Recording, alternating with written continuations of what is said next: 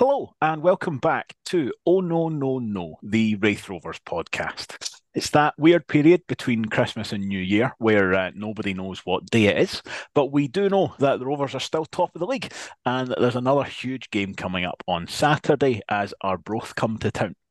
So, once again, I have the pleasure of being your host. I am Duncan Cameron, and joining me today to talk about this one and to talk about Ian Murray's new contract too, I've got some familiar faces with some familiar voices. So, first of all, Robbie Weir is here. How are you, Robbie? Yeah, really good, Duncan. Had a good Christmas and Boxing Day. How are you? I'm very well, mate. Same for me too. Blair Hopcroft is here too. How are you, Blair? I'm very well, mate. Thank you. Excellent. And Scott Fleming is also here. How are you, Scott? All good, cheers. Fantastic. So, I mean, it feels like it was both kind of yesterday and about 3 years ago, but it is just over a fortnight since we last played Arbroath. Lewis Vaughan kind of snatching the winner with the last kick of the ball up at Gayfield. And I think the kind of general consensus after that one was that Arbroath were pretty unlucky not to get something out of that one. They've been kind of much improved under Jim McIntyre compared to their earlier kind of struggles with Dick Campbell. And I mean, since that game, like a good win over Cali Thistle, and then another really kind of tough last minute goal to lose against Dunfermline last week too. Now, we're always saying, that there's no easy games in this division. Like we saw that when all 10 teams drew with each other last week. But Robbie, given that Arbroath are still kind of ninth despite that recent improvement, is this the kind of game that you really have to win if you're going to be a title contender? Yeah, absolutely. I feel like this is a very bread and butter type game that you'd be looking at if you're going to be in the whether it's the promotion race or whether you're going for the playoffs. You've got to be beating the teams that are down that end of the league.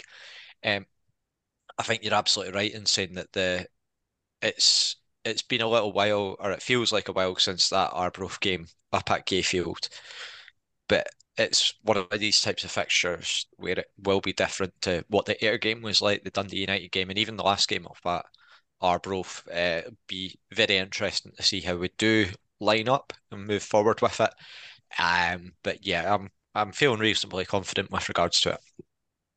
Yeah, and Blair, if you kind of contrast that last game with this one, thinking about how the Rovers set up and the options they've got for that, is there anything in particular that you would like to see done differently? Um, I think it'll naturally be quite different. I think just the nature of the pitches, and it's something we spoke about after that game, but the pitch was really heavy up at Gayfield. The weather might come into it a little bit if this storm keeps going, because it was actually quite a still night up there that week. But no, I think obviously we're going to be without Sean Byrne in terms of a suspension going into Saturday. I would imagine Sam Stanton's not going to be available. There's nothing being said. I mean, obviously we're recording this just before Ian Murray does his interview, so this might come back to bite us. But I would imagine he's not going to be playing. So I think the midfield will be very different come Saturday. I would expect to see Scott Brown kind of leading the charge in the middle of the park.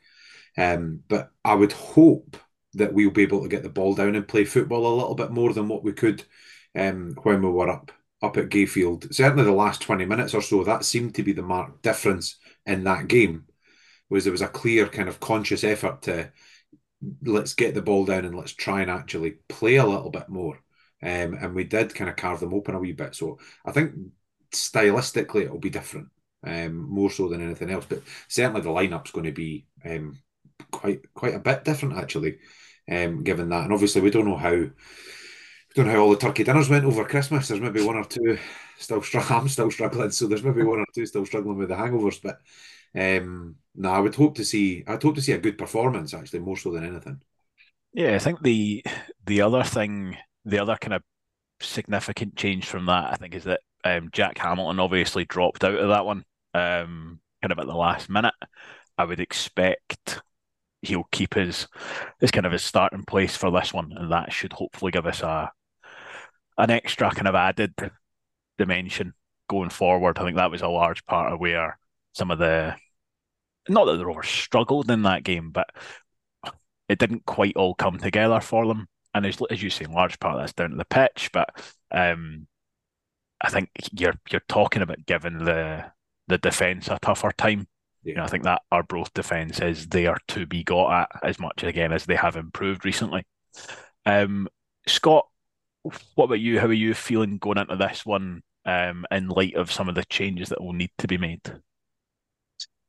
I know, just following on from what Blair was saying, I do think it will probably be for maybe since the Hamilton game anyway, the sort of first game that we've actually had to be forced into a few changes. So, but I'm intrigued to see what he's going to do with it. I still think he'll keep going on with this formation. I think he's probably just going to say sort of it was a bad night at the office sort of thing for the air game, and it's one game. Let's try and see why would we change everything after just one game.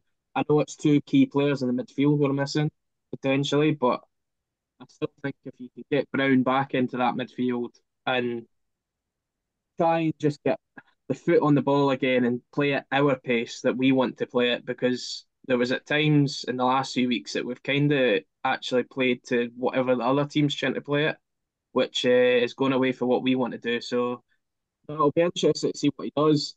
I'll be very actually intrigued to see if he plays Dan O'Reilly after what we said last week, because if he really isn't in his plans, is he going to play him? I would, because he's just that sort of player and somebody that I would like to see. But I think if he's not really thinking of him in January, well, I don't see him playing him. I think he'll go with somebody that's obviously going to be with us for the remainder of the season. So it'll be interesting to see what he does with that as well. But yeah, I It was think it'll be a tough game. It always is against Arbroath. They make it stuffy and whatever, but I think with our pitch, I'd imagine that we'll make it water it just before kick-off and it'll be slick as usual. So no, I expect us to do well. I think just to come in there, it was interesting to see that Ian Murray was in the Courier mentioning about with O'Reilly that I think his phrase was that it's a two-way street. So yeah, you'd expect over the next few days, because there will be quite a few clubs at our level that would need a centre back, and I think O'Reilly's proved himself to be competent at a minimum, if not a good centre back, and he's done fine for us so far. So you would imagine that he's not going to be short of inquiries if he's not coming back to us. So that'll be one to watch, I'd imagine, over the next week or so. Yeah, I think the starting lineup for this one will be the biggest indicator you're going to get of the kind of current status of Dan O'Reilly, which I mean it makes perfect sense. If you're him and you're looking at this Rover side, and Keith Watson's coming back, Scott Brown is getting game time in the middle of the park, in the middle of the defence. If he's got the chance to go to a Morton or a Dunfermline in this division and play every week, then he's absolutely right to look at that. Personally, I hope he does stay. I think it's the kind of option that you need if you're really going to go and kind of challenge for a league title. I would be starting him in this one. I think you've got a few kind of permutations for how you put a full team together with this, and it starts with who you're playing at centre half. So obviously, you and Murray will be one, but then you could keep Scott Brown there. You can bring Dan O'Reilly in. If you do think that Dan O'Reilly is going to go, then you've got Dylan Corr as an option there as well. And as I say, I think the choice that you make there then informs the midfield. It's interesting what you say, Scott, about um, Ian Murray probably will keep this same system. He'll probably play the kind of the one holding midfielder, because I think that's very bold. We talked about it in the last one. I think that was part of the kind of downfall, such as it was against Ayr United. I think without Sam Stanton, and I think we're all working on the assumption that we don't have Sam Stanton, that's where the gaps start to appear. And actually, going back to something that Leslie said in a previous podcast, as I sat down to kind of try and do this stupid thing we do where we try and come up with a starting 11, um, I would play Scott McGill. And I know that's a little bit left field because he's barely had any minutes recently. Just we've not had the types of games where he's been coming on. But I don't personally, I don't think the one man holding midfield works without Sam Stanton. I actually think it's as simple as that. Um, Without Stanton, your number 10 basically becomes Lewis Vaughan. And he's and this is not a criticism, this is just a statement of fact. He's too forward looking. He's in that same position in the park, but he's trying to score a hat trick. He's not thinking about what he should be doing next to the other midfielder. Um, and that's where, for me, I would be looking to get Scott McGill in. So I would play Dan O'Reilly in the defence, Scott Brown and Scott McGill in the kind of holding midfield, with McGill the more advanced of the two, and then kind of on as the out and out kind of number 10. See, we're But talking about the yeah, 4-1-3-2 or whatever it is that we're sort of playing this one holding midfielder. The dynamic of Arbroath should be a factor as well, because you would factor that here have got better attacking options, I think everyone would say, than Arbroath. yes, And Arbroath as well, with the situation with Jermaine Hilton and the lads Jay Bird, with what's happened with them. Do you play them at all? Because they've naturally been tearing bits out of each other. You Do you definitely drop don't one? play Do you one of drop them. the other? Aye. Well, Um, one of them suspended. yeah, So Bird, I think is yeah. suspended, so he's not going to feature. But do you play Hilton? It's one where it'll be. I'm keen to see how it goes. But again, even against Arbroath away, we still didn't really. We really toiled to really get to grips with the game, and the way that we have other games this season, I would say as well. It was one of our poorer performances. yeah. I mean, just to kind of recap that point that you mentioned there. So during that game against Dunfermline, about 15 minutes from the end, really Arbroath, I think they're two kind of standout attacking players this season. So Jay Bird and Jermaine Hilton had a falling out to some degree and kind of squared up to one another. It didn't quite descend into kind of full on punches being thrown, but it was enough that the referee gave them both yellow cards, and Jay Bird already been booked as well, and having already scored in that game. So it will be interesting because, as you say, Blair, so Bird's suspended, so he definitely won't be playing.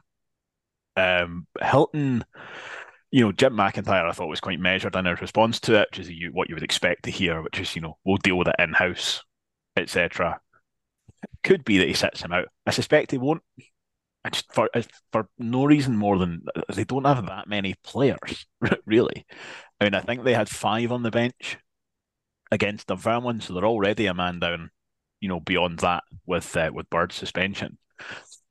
But that will significantly weaken them. Looking at their past few games, so Jay Bird scored against Arbroath. He also scored against Cali Thistle the week before. The game before that, it was Hilton who scored against us. That these are the two guys who are kind of uh, Bird and Hilton are where their goals are coming from. It'll be interesting to see who does get the nod up front. So, I mean, to go back to your point, Robbie, yeah, if ever you were going to try and um, if you're going to have the confidence of maybe not having two in a holding midfield, it's probably at home to a team in the kind of situation that Arbroath are in. But Blair, how would you be, kind of squaring those circles in terms of the selection issues? Yeah, I think I agree with you, Duncan. I must admit, in terms of the shape, I think there's a little bit of me agrees with Scott in the sense that he might do it because it's Ian Murray and it's what he does. But I don't think it works without Sam Stanton. I think that's my biggest concern. Um, and I also I'm not sure it works without and if it's going to work without Sam Stanton, I should say, I don't think it happens without Byrne. Like Scott Brown's a very different option. He's good and he's fiery and he throws himself about and he leads from the front and all the rest of it. And he's a decent footballer. He is. There's no doubt. But he's no Sean Byrne. He just isn't. He can't put his foot in the ball at the same extent and kind of dictate play. So I think I would go with a two. I think McGill's a decent option, to be fair. He definitely offers you the energy that Sam Stanton offers you. He offers you that kind of work rate. I actually wonder, it's interesting because you're right, he hasn't played a lot of minutes. So I wonder whether that actually puts Ross Matthews a bit in the frame as well. Because, I mean, why McGill over Matthews? McGill's played more football, but no for a good few weeks. So I don't know if he's going to be that far ahead of Ross Matthews. And it's a game where we should be able to control play a little bit more. So it might be a good chance to kind of bed Ross Matthews back in and give him some minutes. I don't see the forwards changing much. I think Hamilton will play like you say. But that midfield thing, it's tough because every time we do this, we try and predict what Murray's going to do, and he's got another ace up his sleeve that we've never even thought of. Do you know what I mean? He's probably got, I don't know, something lined up that none of us can even imagine. But I'd like to see us go a little bit more kind of solid in the midfield, I think, and try and control the game a little bit more because we definitely didn't do that up at Arbroath. Mainly because of the pitch, but also because every time we put the ball forward, it came straight back down our throats. Um, but yeah, it's a tough one. We do this every week. Honestly, the short answer is I didn't ken, Duncan. I didn't ken. It's no, I agree with you. I'm not convinced it makes for great podcasting, but I agree with you. Oh. I know why people listen.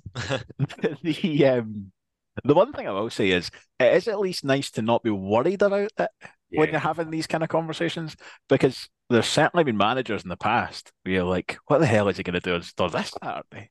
Like, who's going to play this time? And you're terrified. But it's like, no, I'm pretty confident that whatever it is, it will at least be coherent and there will be some semblance of plan around it. I would be delighted to see Ross Matthews back in. I actually think in terms of the type of player and all that kind of stuff, Ross Matthews is closer to what ideally you would want in there. The fact that he's not had as much as a couple of minutes, it was kind of what kept me away from it. But your point is very valid. Scott McGill, was it Hampden? Is that the last time we saw him? yeah, it would have been. He came Yeah. off the bench and he set up a goal, but even that was only 5 minutes. He's maybe had 5 minutes since then that's kind of slipped my mind. But yeah, I mean, he's certainly not had a lot of game time, and that again, the point you make about Sean Byrne is very, very true. He's one of the very few players in the division who can play the way that he does and give you that kind of complete control. And I think the only other thing is I think the other factor in the lack of control that we had at Gayfield was that we were playing Callum Smith and Jamie Gullen both playing up front, but kind of both trying to do the same thing, kind of trying to play off the shoulder of the last man and do that running, and it just never really came off.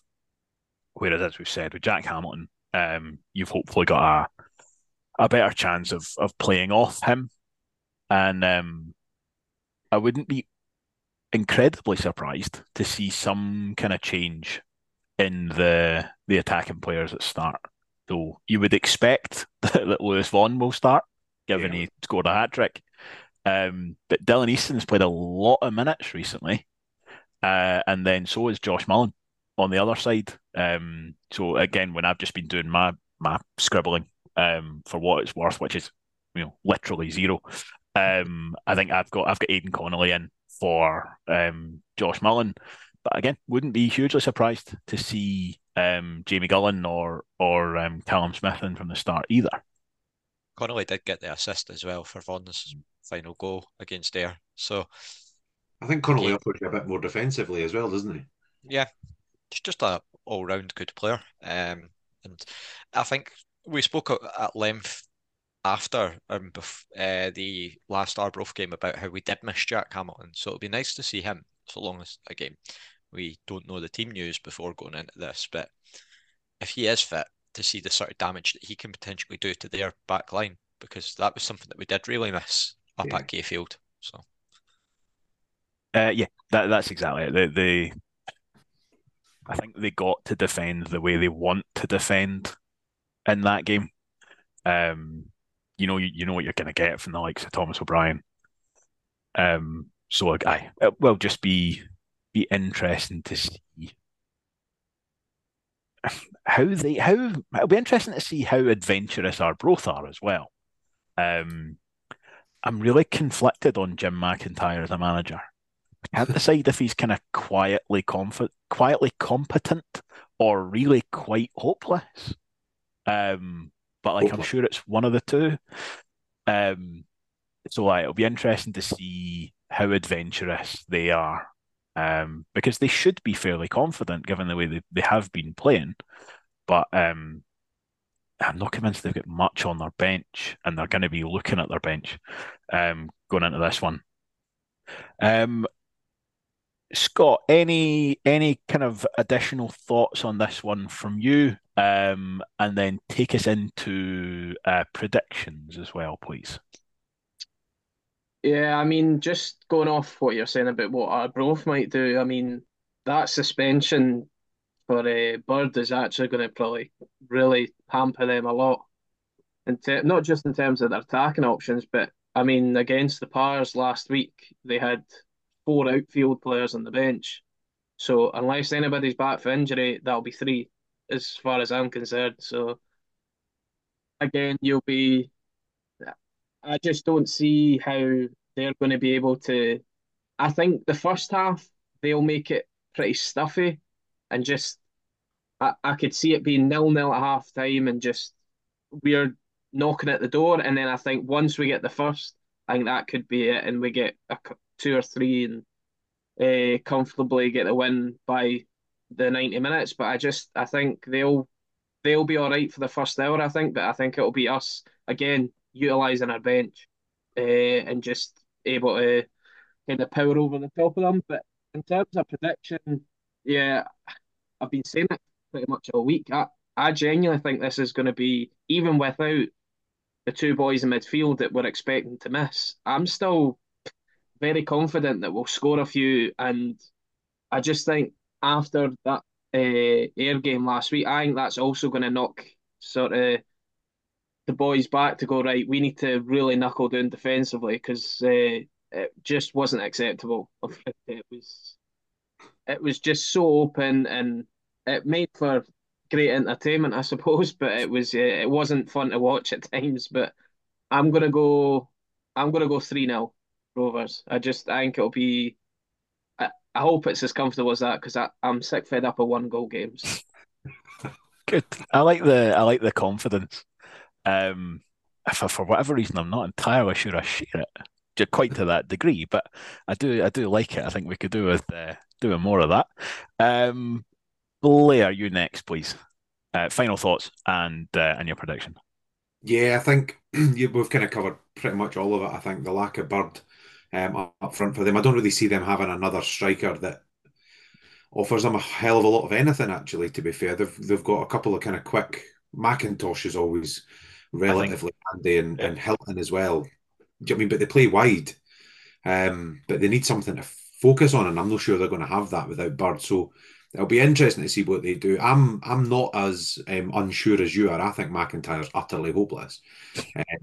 I do. I think he's one of these managers that's just been bouncing about these leagues for too long. Like he comes in, he does a job for 6 or 8 months, and then quietly leaves again and goes somewhere else. Do you know what I mean? It just seems to be this repeat.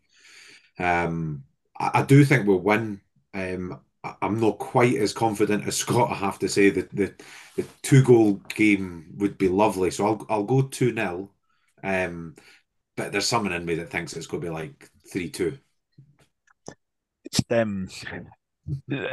Leighton McIntosh is the one. I'm now trying to predict our Roth lineup as well, given my successful track record with the Rovers. But Leighton McIntosh is the one I would kind of expect to start up front in the absence of Jay Bird, and he's a bit of a kind of flat track bully, Yeah. McIntosh. No get loads and loads of technical ability, but he's big and strong, and he does. I mean, he does score the odd goal. Um, it's not going to give you the easiest of games, and I'm still a wee bit wary after how much damage Anton Dowds was doing, just in the way that he kind of shook up the Rovers' defence a wee bit. But to your point, Scott, I mean, Ian Murray, after we get beat by Airdrie, came out and it was, I mean, it was a little bit of an unusual thing to say just in the way that he phrased it. And he basically was like, probably a good thing, you know, probably a good thing that we get beat because I think we needed it. I think we need, that kind of reset. And it is interesting we've, if we do get that effect again out of the Thistle game, sorry, the Ayr United game, given that we didn't even get beat, but it could very well be it's enough of a sort of wake up call. Not that I think there's necessarily loads of complacency or anything, but there was bits of that game that were a wee bit kind of lackadaisical. So I think it's going to be another fairly narrow one. I'm going to go 2-1 Rovers on this. And I think it will be a case of kind of getting 2 goals. And just as we start to look like we might be able to relax into a little bit, I could see them getting one back. And then it's just a case of back into sort of professional, mode and just slow it down, take it easy, don't get carried away, don't throw on loads of strikers for all your defenders, and just see it through. Robbie, final thoughts on this one from you, please. Yeah, something that we've not spoken about is that there's a little caveat to this game as well, that Dundee United are playing on the Friday night against Partick Thistle. Now, Thistle didn't do great last weekend, but before that, we know that they can score goals, and they've got on their day in them, but at the same time, Dundee United tanked them before. So that'll be an interesting game to keep your eye on for a Friday night.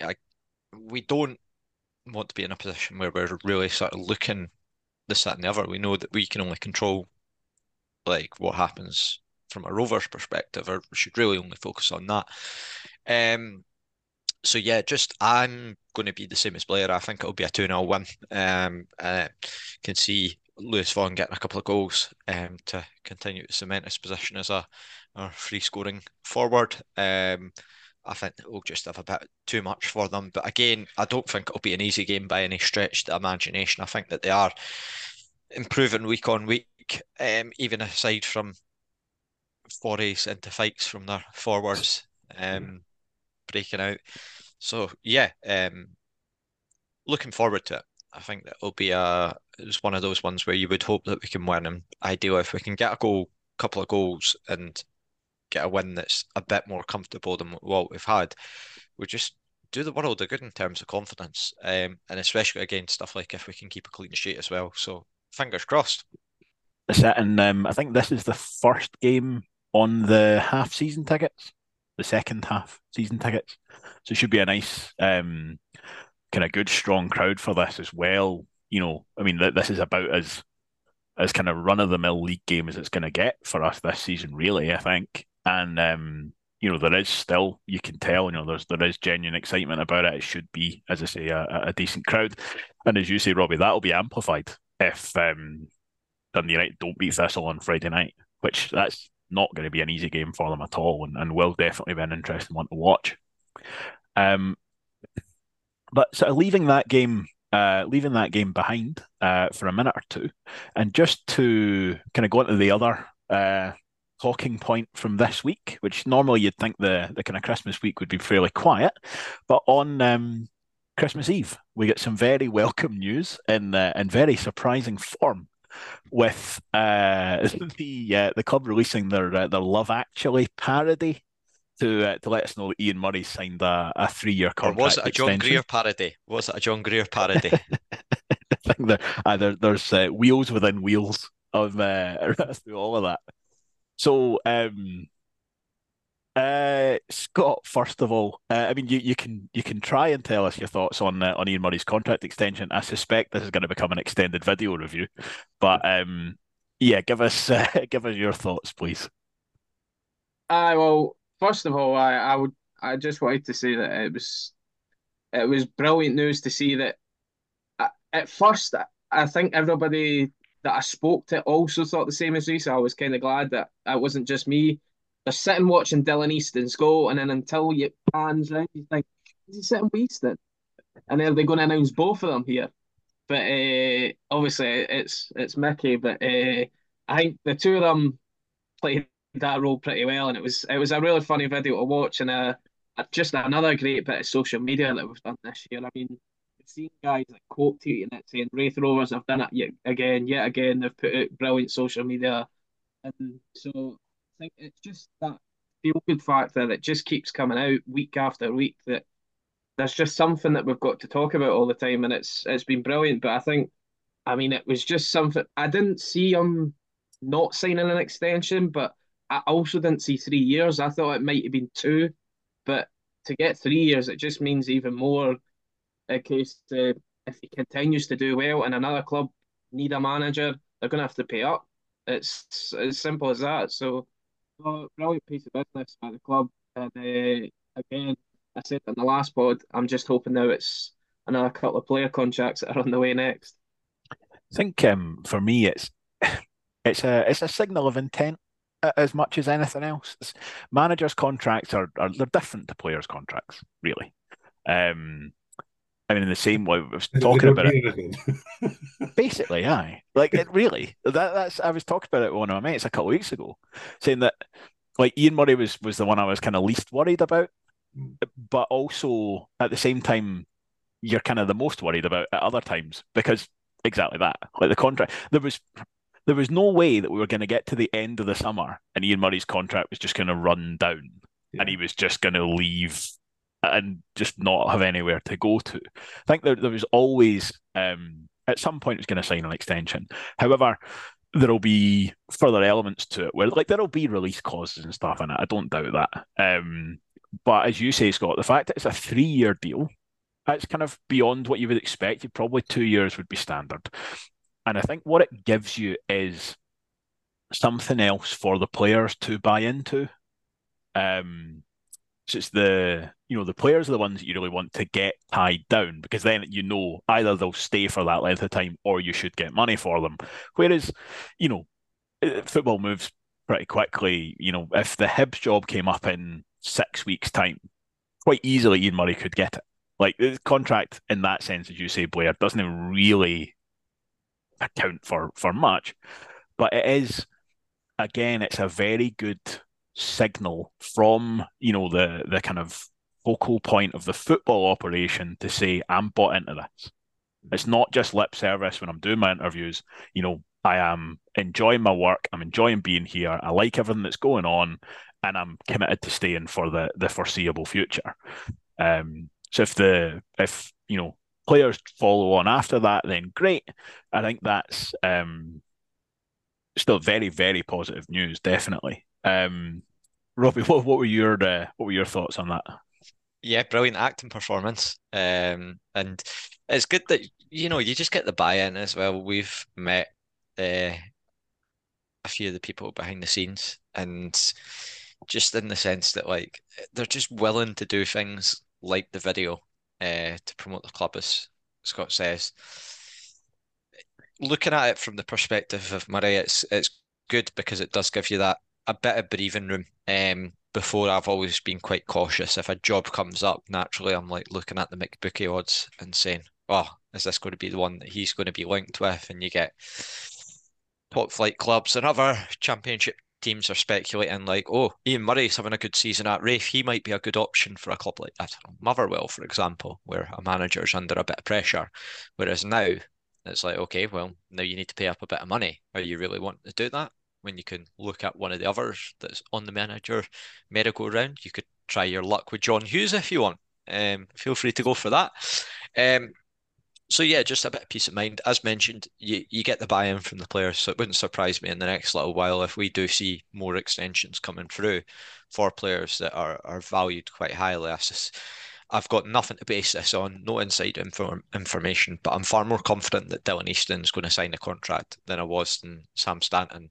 And I think that I'd say the same for Lewis Vaughan as well. I think there's enough history between ourselves and Lewis Vaughan that with a new deal that he would remain at the Rovers because again we love him and he's given so much to us as fans and valued so highly by our support and he's obviously had that reciprocated when he's going through more difficult times. So fingers crossed that we can get a deal sorted for Vaughan as well. But it's just good to have that there, and we've got that security, like Andrew Barrowman mentioned before. After the Dundee United game, I referred to this on a different podcast. It's not a run of form; it is a movement, and it was sort of touched on again that this is a journey for everyone. And if you can see that continuity where people are still wanting to remain involved, rather than sort of the contract runs down or another club comes in and he says, actually, I'm going to jump to the top flight, then you're sort of saying, okay, well, where do we go from here? Whereas now we're like, okay, we know where we're going from here. We're very confident. So it's nice to have that peace of mind, I would say. Yeah, and Blair, obviously, again, I want to hear your thoughts on Ian Murray, but on the social media point and something that Robbie said there about the fact that there's clearly like some kind of buy-in across the football club. So you've got the CEO, the manager, the assistant manager, fully throwing themselves into something like that. Fair to say that's maybe, and I'm not asking you to kind of dob anyone in on this, but would it be fair to say that's probably not your experience of the social media side of things a couple of years ago? Very much. We actually had this conversation yesterday. I was out with the boys for a wee Christmas drink yesterday, and we were kind of chatting through the video and stuff.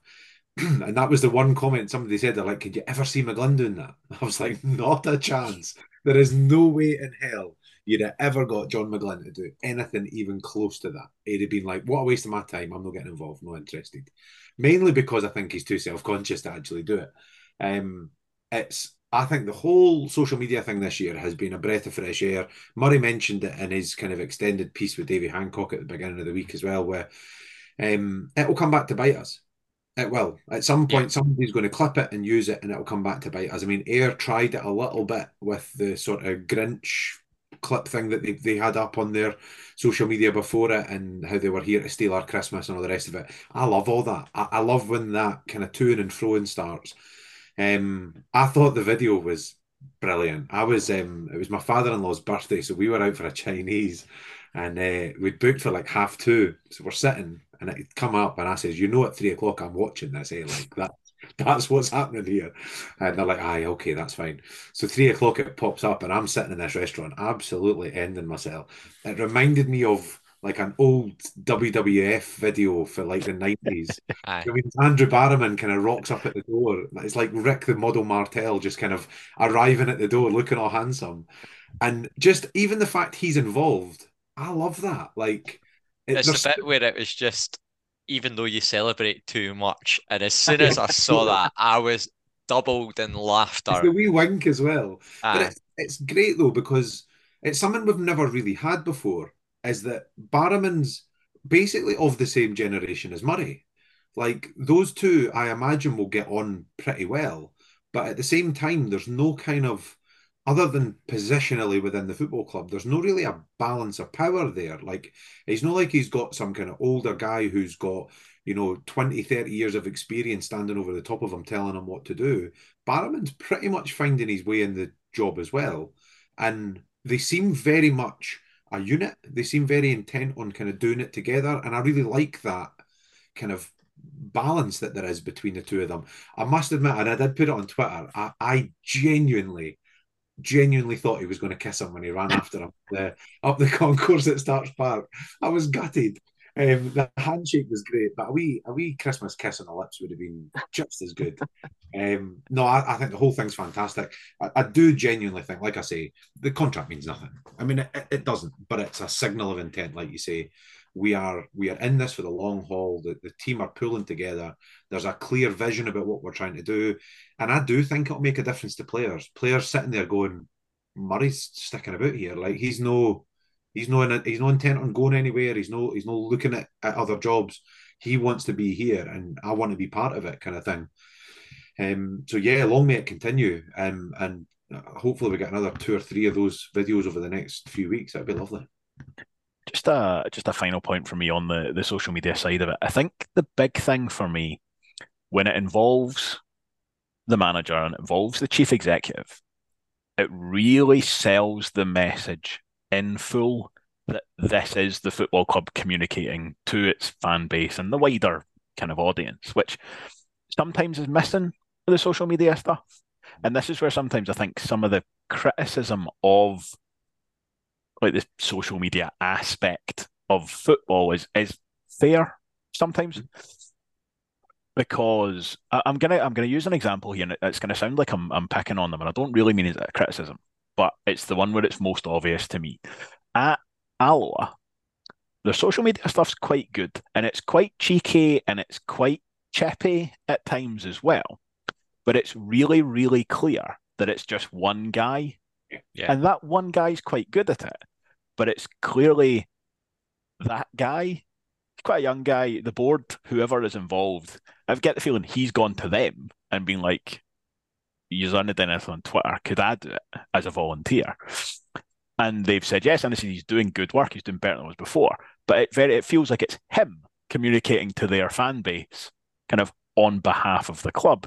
Whereas for the Rovers at the moment, it feels like it's one message that genuinely is coming from the top of the club all the way down. And that's then reinforced when you've got the chief executive is in the videos that are in the same tone as the rest of it. And it makes it all very believable and all very kind of authentic. And it helps kind of sell that message that this is actually how the people who run the football club feel about the way things are going, as And I opposed to think it just being one guy kind of having a bit of patter.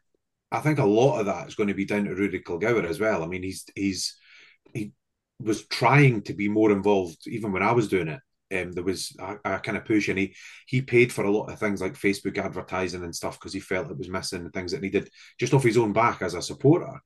And there was always this kind of feeling that he wanted to kind of up that game a little bit more. So him coming in and then this sudden shift in how we do things is not a coincidence in the slightest. Do you know what I mean? He's got a wealth of experience in that kind of field and that social aspect of things and what works and what doesn't work, and from a marketing point of view. I mean, Dick Extension, like 100%, that was Rudy Kilgour without a shadow of a doubt. It had his fingerprints all over it, but it was a kind of a signal of things to come. I don't think anybody really saw it at the time. It was just a funny thing that happened, but it has just been this constant wave of new material, and even like the little comic book things that are coming out. And do you mean all of this? There's a real kind of rolling, but like you say, when you throw into the fact that as part of these videos, you've got the CEO acting and winking and giving a thumbs up to a camera, like there is just a real kind of togetherness, which is great to see. And it's got to play into what Murray was talking about again in that piece with Davy Hancock about the atmosphere about the place. Do you know what I mean? Murray loves coming to his work in the morning, and the amount of players that have said the same thing, they love coming to their work in the morning. Like that's a great thing to have. So yeah, long may that continue. That's it. And yeah, I think that's we've had good fun with the video because it was very, very good fun. But yeah, above all, absolutely delighted just to still have Ian Murray around. I think we'll probably take a bit extra time in an episode quite soon, I think, and talk a little bit more about his kind of reign so far and the real kind of highlights and everything that we've had. But yeah, absolutely delighted that he's going to be around for a fair bit longer. But to bring us to a close today, we will, of course, finish with our big question. And we're going to take a little step back towards our friends at Arbroath and Jay Bird and Jermaine Hilton having a wee bit of a dance together against Dunfermline last week. So what I would like to hear from you guys, please, is your favourite bouts of fighting that have broken out on the field, I suppose involving the Rovers or otherwise. And Robbie, you start us off today, please. Oh, well, I think the first one that comes to mind if you're talking about fights and the Hilton and Bird scrap was almost reminiscent to back in the day with Levine and Hogg at Starks Park. One having to get carted off on a stretcher, was it? And just the whole fiasco that ensued after. It was before my time following the club, but there's still so much on it on YouTube. And it was a pre-season game, which was makes it just so much dafter, like the whole surroundings about it. So you've got that. Rovers related, I seem to remember there was a few from like the mid 2000s when we were sort of that period under Gordon Dale. I'm sure we had an away game up at Peterhead where Chris Silvestro knocked one of their players out. giving him a punch. And there was Ian Davidson. I remember your old one of the old sort of banner signatures on Pie and Bovril. Ian Davidson is the Karate Kid. Yeah, he went through a bit of a spell. Yeah. So there was sort of that aspect to it as well, but I'm sure that we'll find other instances from specific players that we can go into. So those would be sort of two that were really jumping out at me.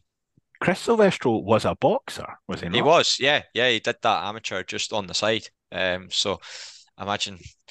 I Really? remember going up to Brecon with my mate, and it seemed like years, I don't know, 17, 18 at the time. And one of the Brecon players like tripped over the ball and was asking for a free kick, and Silvestro's just screaming at him on the deck, like, "Get up, you!" Like just getting him to help.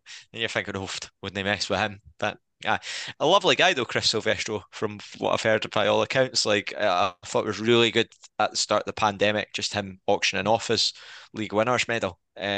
Just really class thing to do in a time when nobody really knew what was going on with football. And you think back and just how much was raised for the club, and he was willing to do that to help out. Like for a club that he'd probably not been part of for a good wee while. So yeah, fair It's play to him. exactly the type of player we needed at that time as well. Yeah. Like he was a real kind of powerhouse in that midfield that I did some amount of work. Scott, give us a Scranton story, please. Aye, well, it's always the same one that comes for me when it comes to Rovers related is the whole shenanigans that happened at the build up to half time and then at half time after the whistle when we played the Pars at home back in 2012. I think it was that sort of season. When Alan Walker had just been sent off literally a minute before half time. So he's away down the tunnel, and then obviously it kicks off again after the whistle goes, and Dougie Hill's got wee Josh Falkenham by the neck, and we're all in the stand, obviously going, well, there's clearly like stuff being said and things, people pushing people, and you can see somebody's got hold of somebody, but you couldn't quite see he had two hands round his neck with quite a tight grip, and It's so really it was obviously at the time you're going, oh, they'll probably all get like booked in the tunnel because they all. I think the referee was trying to shuffle them down the tunnel, like say, right, let's get down here and sort this, and then we'll come back up. And then it gets announced on the tannoy that Dougie Hill's been sent off at half time, so we will be playing with 9 men. And then you're going, well, that's that game gone. There's not even. But I think that's the first time that I think because I would have been maybe 8 seasons into the Rovers at that point. That's the first time I properly felt raging at a game. I think I was like I think I spoke about it for about a week straight after going that I couldn't believe how raging I was at that all just unfolding in what 2 minutes that we lost two guys. But the story, I think John Greer's told it on here before. The funny story, Alan Walker sitting in the changing room, Dougie Hill pushing the door open, shouting and abusing him, saying, "What are you doing? Get yourself sent off, and this is your fault, and whatever." And the referee or his linesmans came in and saying, "Can we get Dougie Hill, please?" And he's just like, "Ah, you're sent off, or no?" He's just like, honest to God. But no, that's the one that kind of comes back to me all the time. that was, they had them like Simpsons style, like Homer Simpson strangling Bart. They just Josh Falkenham's totally wee body dangling under Josh Dougie Hill's Dougie Hill. clenched fists. I think it was actually Graham Meldrum who kind of uncovered like a high res version of that still image because I'd obviously just had it bookmarked for any time I felt down previously, but it was like a photograph of a newspaper. And yeah, somehow Graham managed to uncover the original photo. So I'm glad we've got that in glorious high definition. And sticking with Dougie Hill and also being absolutely raging. I'm going to go. I think the just the pre-season after that, so not that long afterwards. The League Cup, the Rovers were playing Hearts at Starks Park and doing fairly well. So I think it was one each at the time of the incident, but the Rovers had been doing surprisingly well in that game under Grant Murray. I watched the highlights of this back earlier on. It's like every single player involved played for the Rovers at one point. It felt like David Smith, I think, possibly scored Hart's goal. Kevin McHattie had a terrible game at left back. Grant Anderson just ran him all over the place. Jimmy Walker as well was involved, wasn't he? Yeah. And kind of out of like relatively little, Jim McDonald started in goal, had to go off injured for Hearts as well. There's like a really nothing incident. The And epitome of innocuous. Yeah, Dougie Hill and Jamie Hamill square up in the 6 yard box in front of the south stand, and Jamie Hamill just crumples to the ground. Like it's just the way It's he does it as embarrassing. well. Yeah. It doesn't even particularly fall in the manner of someone who has been headbutted because his legs go before his top half does. Like it's just utterly bizarre behaviour as much as anything. And Dougie Hill's still standing. Dougie Hill, I think, is thinking about headbutting him. And before he gets to the end of that thought process, Jamie Hamill's fallen on the floor. And it's just, I mean, to be fair, actually, it's a terrible answer to this question because there was no fighting at all. Nothing happened. Yeah. But Jamie Hamill very much made it look like it did. And it's just like the perfect example of a referee just being sold entirely by the reaction of players. Yeah. I could not believe. And I Jamie guess Hamill's just a really odd character, though, wasn't he? Like, there was a goal that he scored for Hearts against Ross County, and he runs up to celebrate in front of Derek Adams. Now, obviously, redemption. it was one of those ones where if it was the third flight in England, it would have been a proper, like, Deontay Wilder smashing right hook right through Derek Adams' jaw, but it wasn't because it's substandard up here. So he just he gets like bodied over, and then he just kind of sits on the ground like looking about. Aye, just really odd characters, the two of them. I properly lost the run of myself that day. It's the one whenever we talk about like actually losing yourself at a game. Aye, that's the one I remember because I remember that as he went down for the red card, losing it completely because it was so bad. Then in the penalty shootout, he scored and he shoved the ball up his jumper and did this little dance in front of the south stand. And losing myself at him again. And then as we left the Macmillan Club that night, walking down the ramp at Starks Park, and he comes out to go into the team bus, and I lost myself at him again. And it was that thing afterwards, thinking to myself, like, you're an adult, like, you should really be beyond this now. But I was so angry, so angry. Just I had the match report open there. Just noticed it was Sean McGuigan who wrote it, and there's just a little half paragraph after that. It says Hamill, who recovered quickly and required no medical attention. Like, yeah, it's so funny that. But Blair, let's stick with you.